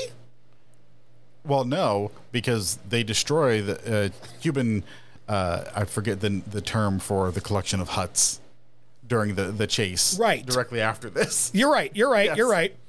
That put down here. Isn't any of this sanctioned by the United States? Isn't this an international problem? If it isn't, we could go down there and take care of any human trafficking issues that we have. Oh, absolutely. We wouldn't need a Liam Neeson running around taking care of it. Right. We would just do it as a military coup. Also, in this sequence, you get the dudes, I mean, they're invading Cuba. Yes. Right. You get them in the transport, all painted up and in military garb. And then you get them the next morning wearing like Cuban shirts, and they're not wearing any, and they're directly across from the compound. Yeah. I'm like, I thought you were going under the cover of night, and you were like some Navy SEAL SWAT kind of shit. Josh, that would have made sense. Yeah. Okay, now as a homeowner, you know, they lease these houses out to movies. Could you imagine being the next door neighbor when they blow this fucker up? Because that wasn't a model. They drive a car into part of the house at one point. Yes. And they're like, we need to blow up this. This is their security center. We need to blow up that first before we do anything else. And they just blow shit up. And again, I'm like, okay, normally you would see no human beings around when the explosion happens, but they put humans in the scene to show you this is a real fucking house.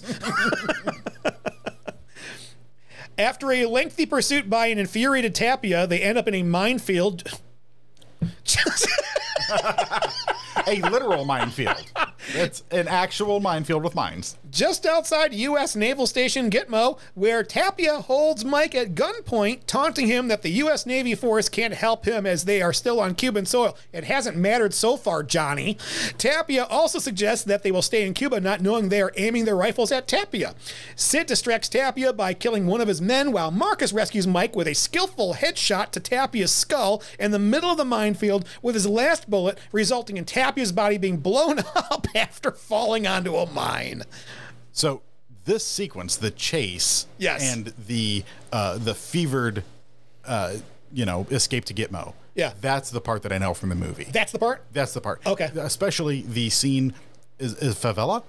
Is that the little town of all the huts? Sure. Okay, let's go with that.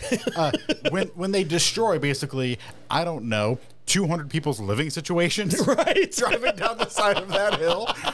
Although they're apparently manufacturing coke, because they say, "Oh, I think this is where they're manufacturing coke." What do you know about it? Well, that shit likes to explode, which is how they hand wave the fact that there's just explosions going off while they're driving through all these houses. If the captain hasn't been fired yet, he will be after this. Yes, yeah. Because it's not just the boys that have gone unsanctioned. It's like half of his precinct. Yeah, the whole team. And it's a good shot when, like, everyone starts walking slowly up to Marcus and Mike. Right. Sid should play horseshoes professionally for hitting that mine with that gun. And this mine was a bouncing Betty. Yes, it bounced up and shot out. Yes, but it doesn't hit the good guys. No, but I know Marcus does the hero role. Yes. Did Mike? No. Okay. But Marcus, for no reason. Yeah. Like, once again, because the geography of the scene, you're like, there's no shrapnel flying past him or anything. Also, he just got shot in the ass. That's true. That happened like nimble? 2 days ago. He ain't nimble. Yeah. In fact, at one point, I think he says, they go, "I need a bullet." And he goes, "Oh, I got one in my ass." Yes. Later at the Burnett house, because now everything's been resolved, Mike, no international problems whatsoever. Mike has bought Marcus a new pool, replacing a previous pool that had been destroyed in a prior gag, and Marcus finally makes peace with Mike dating Sid and no longer doubts their partnership. Despite the sentiment, Mike's new pool breaks because they hooked the dog to the fucking pool again.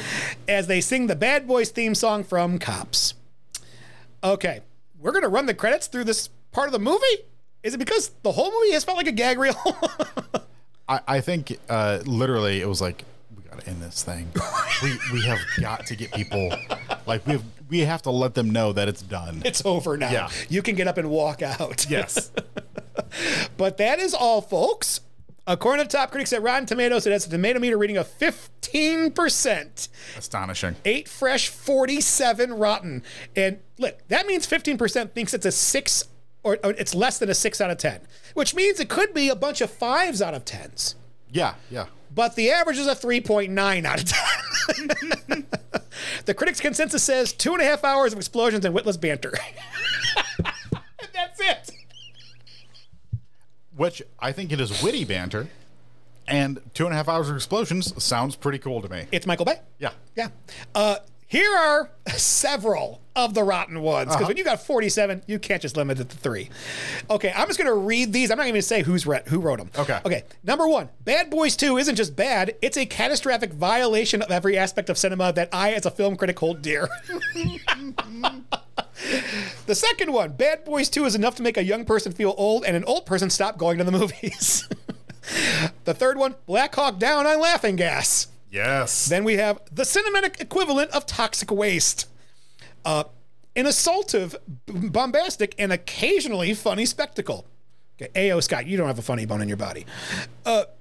Basically the longest, the most expensive, most vulgar, and by far the stupidest episode of Miami Vice ever. That one held nothing back. In some eyes, this is a movie. In others, it's a weapon of mass destruction. It is the loudest, crassest, fastest, most destructive, biggest, and dumbest. There's no noun in that. It's just adjectives. Yeah. Biggest and dumbest what? Doesn't matter. Just when you thought summer movies couldn't get any louder, more violent, more intentionally brainless, and worst of all, any longer, here comes Bad Boys 2. It's just all pumped up with pure pointlessness of it all. That's why we went. Mm-hmm. And the last one. There seem to have been more bullets fired in Bad Boys 2 than in several small wars. Okay. At least 70% of those. Yeah. Sounds like a favorable review to me. I would say so also. Look, if you are someone who loves bad movies, and by the way, we'll talk about Velocipaster later. Okay. This movie is kind of like the creme de la creme. Mm-hmm. I think this is the best of the bad movies. Okay. Yeah. Like, it doesn't get better than this before you start to go, well, you know what? That was actually a pretty good movie. Got it. Yeah. The audience score is a 3.9 out of 5 with 78% agreeing it's a 3 or higher. So the audience loved this. Ate it up. Ate it. Movie's over. Josh, were you entertained after seeing this for the first time? Mostly, yes. Yes. I think the highs of this movie are enough to keep it buoyed. There are, whenever you cut back to the bad guys, yeah, the movie goes slack. Absolutely. And their sequences go on for way too long. I would rather see less of them or put a Gary Busey in there. Yeah, and I think that's where I wrote my line. Honestly, I got bored through parts of this movie. And it was the parts with Johnny Tapia. Yeah. Like, I don't care about the villain. Again, Michael. Mm-hmm. Okay, let's see if the awards got it right. Yep. It got no Academy Award noms, no Golden Globe noms, no Academy of the Science Fiction, Fantasy, or Horror Film nominations. MTV didn't touch this one, and the Golden Raspberries were like, it's not bad enough to be here. But clearly it's not good enough to get nominated for anything else. Right. This is what a C looks like. It should have gotten something for the effects. Based off of what you told me at the beginning, abso-freaking-lutely. If effects or if they did stunts. I wonder what else came out in 2003. I mean, Pirates. There was probably a Pirates movie. Which I've been rewatching those. Yeah. Yeah. And Black Pearl's amazing. And I'm at the one with Davy Jones right now, and I'm like, God, this is good too. Yeah, it really is. Jesus, these are great. Why haven't we touched these ones? Okay, top 3, bottom 3. This is where we talk about the 3 things we want to highlight in the movie, and then we go over the 3 things that are bad, unforgivable, or downright travesties. We'll start with the top 3. Josh, hit it. Okay. Number 3. Yeah. The music. I think that the score and the soundtrack work really well in the movie. Okay. And it pegs it to the time and place, and it sets the tone for it. Trevor Rabin was the guy. Yes. Yeah. And I was trying to think, I know that name. I can't think of what else he's done. I'm looking it up on IMDb right now. Okay. Yeah. So his next most popular thing is? I haven't looked up yet. Oh, son of a... Okay. I'll move on then. You come back to that. I will. Okay. Gabrielle Union. Yes. She's badass. She's smart. She's funny. She's pretty. What more could Mike ask for? What more could we ask for? She's the most solid character in this movie. Mm-hmm. I agree. Okay. And I think this might be where our paths in the wood diverge. Right? Fair enough. I think that the kinetic energy and gleeful ridiculousness of the action scenes and the stunts. There's never a car or a train where someone isn't like dodging out of the way just as it flashes past. The explosions, there's people at every explosion scene. It is, I think that is delightful. Okay, so Trevor Rabin, he was composer for Con Air. Okay. Armageddon. Yes. I mean, you can hear it in this. Yes. Enemy of the State. Cool. Gone in 60 Seconds. He didn't Remember the Titans. Interesting. Yep. He was the composer on Rockstar. Steel Dragon. Awesome. Bad Boys 2 is there. National Treasure. Okay. Glory Road. Gridiron Gang. Get Smart. So the dude's got a little bit of range. Like, He's got I'm glossing over. He's done 62 movies. Okay. The most recent movie that people might know is. Ooh, there's a drop off here. Oh boy, he fell out of favor, huh? 2010's The Sorcerer's Apprentice. That's another Nick Cage movie? Yeah. Okay. G-Force, Race to Witch Mountain, Get Smart. Okay. Sounds like he peaked. Yes. For me, from 99 to 2005. I probably recognize him from Gone in 60 Seconds. And for me, it's Armageddon. As soon as I read that, I was like, the whole beginning music video. Oh yeah. That whole thing felt like an Armageddon montage. Mm-hmm. Yeah. Okay. Time for my three that I loved. Marcus and Mike answer the door with the boy who wants to take out Marcus's daughter. My number two, Marcus gets high at the captain's house. And my number one, Michael Bay heard the critics. And he gave us more Martin and Will together in scenes. That chemistry works. Absolutely. Yes. Okay, Josh, time to vent. Bottom three. Okay. So Marcus, we get it. Like, he's pushed too far. He's got PTSD. Mm-hmm. But he pinballs between cocky and over the top, and then the next gag, and not even the next scene, the next shot. Yeah, he might be like falling down, incompetent and neurotic. Yes. Yeah. Number two, absolutely wasting the rest of this cast. Yep. So you wanted more of the Hispanic partners. Yes. For them to bounce off of. The huge TNT force. That first scene, you get all these character actors and Henry Rollins, close-ups of all these guys, and you're expecting that they're going to be part of. They come back at the end, especially the bald dude with the beard. He's very, easy to recognize. Where are they in the rest of the movie? They should touch base with them at some point in time. I also think that at the beginning, they should have shown that as a success, and then the fail comes in the second part. Because if you go in thinking to yourself, oh, it's the same group, they fucked up the beginning. Right. Yes. And then how about a bad guy who's worth a shit? Come on. They need some Bond villains in here. It's how hard is it to get this right?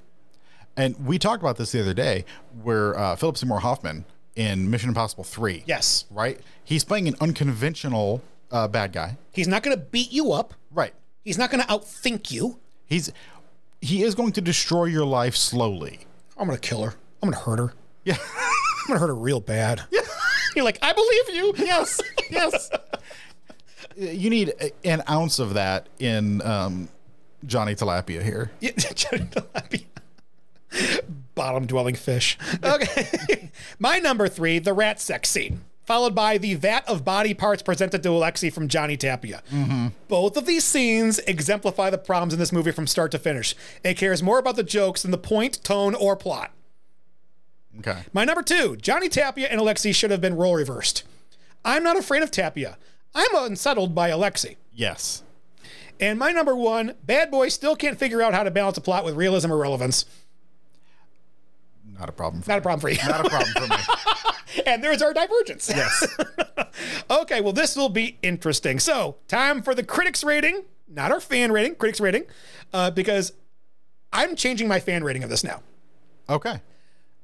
I did not think I was going to have this much fun talking about this movie. Okay, we use an 8F scale here on the Movie Planet. A C is considered average, A plus is the highest, F is the lowest. If this movie is so bad it receives Fs from all the hosts, despite what Josh thinks, it is a Movie Planet global killer. So the question is, what do you give 2003's Bad Boys 2 in the action-adventure movie genre by today's standards? I will go first, and I'll let you have final word on this one. Got it. Okay, let's just say I gave Bad Boys 1 a C+. And with this being a possible reboot, I'd expect that the problems I had with the first Michael Bay outing, he would fix them and get this more in line with what he wanted. You waited 8 years for this opportunity. How the hell do you take this many steps back? Between Bad Boys 1, he directed The Rock, Armageddon, and Pearl Harbor. All he had to do was follow the template of the two movies he did well. But instead, he leaned into the mess that was Pearl Harbor. Tonally, this movie is all over the place.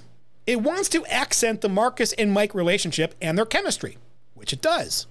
But it neglects the context of those moments. It either manufactures their scenes from poor plot choices to create a funny moment, or they undercut a serious moment with humor in the wrong place.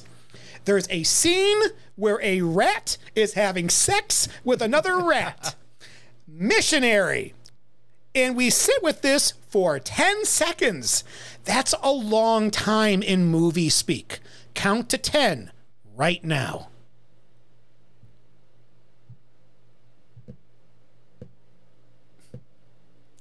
They're still fucking. That's 10 seconds, everybody. Don't get me wrong. I laughed through this whole movie. Humor is humor, but this movie felt long. Not because of the runtime, but because I felt the director kept running away from the plot in order to correct everything critics had to say about the first movie. Okay. Also, is this movie a reboot? When we last left Mike, he was with Téa Leoni's character. She's not even mentioned in this movie. Marcus was having performance issues in the first movie, and guess what? Still has them. Mike is the same partner he's always been. Marcus is the same neurotic and anxiety-ridden partner he's always been. By the end of the first movie, they seem to be bad boys forever. In this movie, they're back to where they were in the first movie and have to rekindle the relationship again. What are we doing here?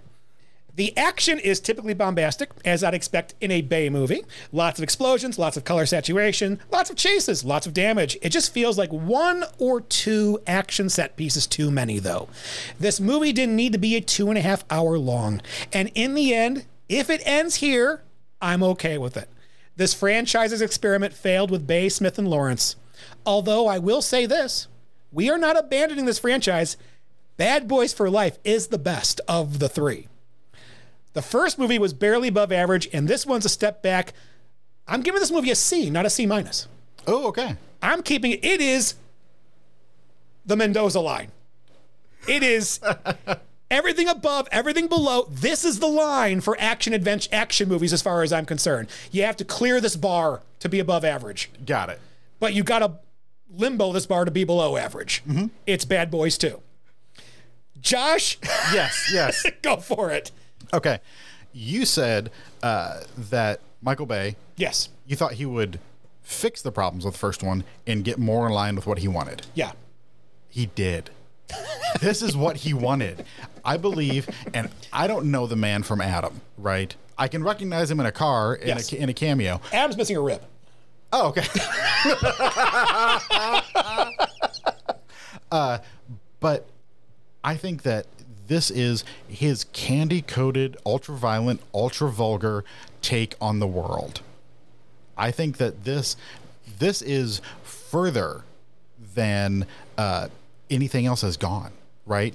It is the review. It's the crassest, biggest, dumbest, right? This is. Yeah, you're right. And I think that Bay is working towards something, which side of it, he's very seemingly jingoistic. Okay. When, yes, the military stuff, kind of the rah-rah police force. Mm-hmm. Will Smith's first line is blue power. Which in 2003 worked. Yes. And it's amazing how in just 20 years we forget how equal we really were. Right. Yes. But here's a very short review from filmmaker Joe Lynch, which I think is in line with all the other ones. Michael Bay unleashed vulgar, disgusting, bombastic, near pornographic. Perfect. Near pornographic. That gets me. In just the opening sequence, you have all of the elements that he's going to play with, right? You've got go fast boats. You've got guns. You've got drugs. You have blatant racism played for a big joke. Oh, and flames. A cross erupts into fire, and Michael Bay's director credit fades into that flame. He knows what he's doing. He knows that he is like the auteur of vulgarity at this point. I mean, Will Smith is shown as Black Jesus like at least 3 times with guns outstretched, right? It is a prayer to violent cinema, to over the top, to candy coated excess. He has a utter lack of care for the century of cinematic language that has come before him, right? Reverse shot does not matter in this. He's going to shoot whatever is the coolest and makes the most sense to, once again, I don't know him, I'm not casting aspersions, but a seemingly coke-addled brain. In mid-period Marty Scorsese films, right, you've got all these sweeping shots and an actual shot where you go up a coke straw into somebody's nose. Michael Bay's entire film is that shot, just over and over again. He cares more about the gestalt of a scene rather than the logistics of it. Yes. Yeah. I don't know that he cares about the script, consistent characters, or what you or I think. He is serving his own unique vision in the most over-the-top bombastic way that he can. For that, I'm giving it a B+. A B+, okay. B+. Well, that puts it at an 81.5%. Okay. That's a B- right there, average. It's not making it in the Pantheon, but it is tied with Point Break. Okay. And it's above Bad Boys. Yes, I absolutely think it belongs above Bad Boys. I mean, I'd say that that's a nice little nestled spot for it. Okay. It really is. But it's also directly in the middle of everything. Yeah. Yeah. You were right, Joe. You were right. Wow. Couldn't have planned that better. Let's see here. Okay. Revisiting the movie. So the Pantheon's not changing. Let's get our critics' hats off. Do you love this movie, like this movie, or none of the above? Josh? Okay. I really like this movie. Okay. I'm just shy of loving it because I think if I told this movie I loved it, it would kick me in the balls and call me names. And names we can't say on the podcast. I had written none of the above, but damn it, I've had the most enjoyable couple of hours here talking about this. I'm going to say I like this movie. I like this movie, especially after some of the technical things that you told me about earlier, because I appreciate that stuff. And I almost want to go back and watch it now. Maybe just those scenes. It's 2.5 hours long. I want to watch those scenes, see if I can catch the illusion, if you will. So you've convinced me to like this movie. Yay. You've convinced me.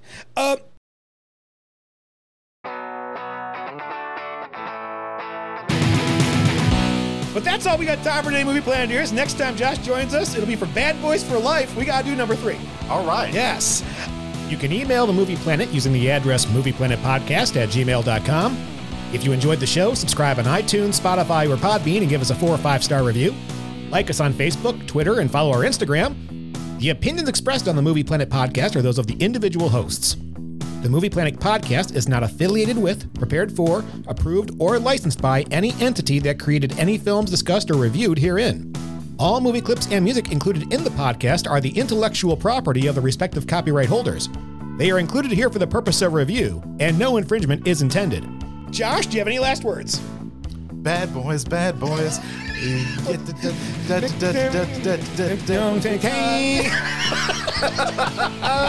Thanks for listening to Happy Movie Watching. We're out.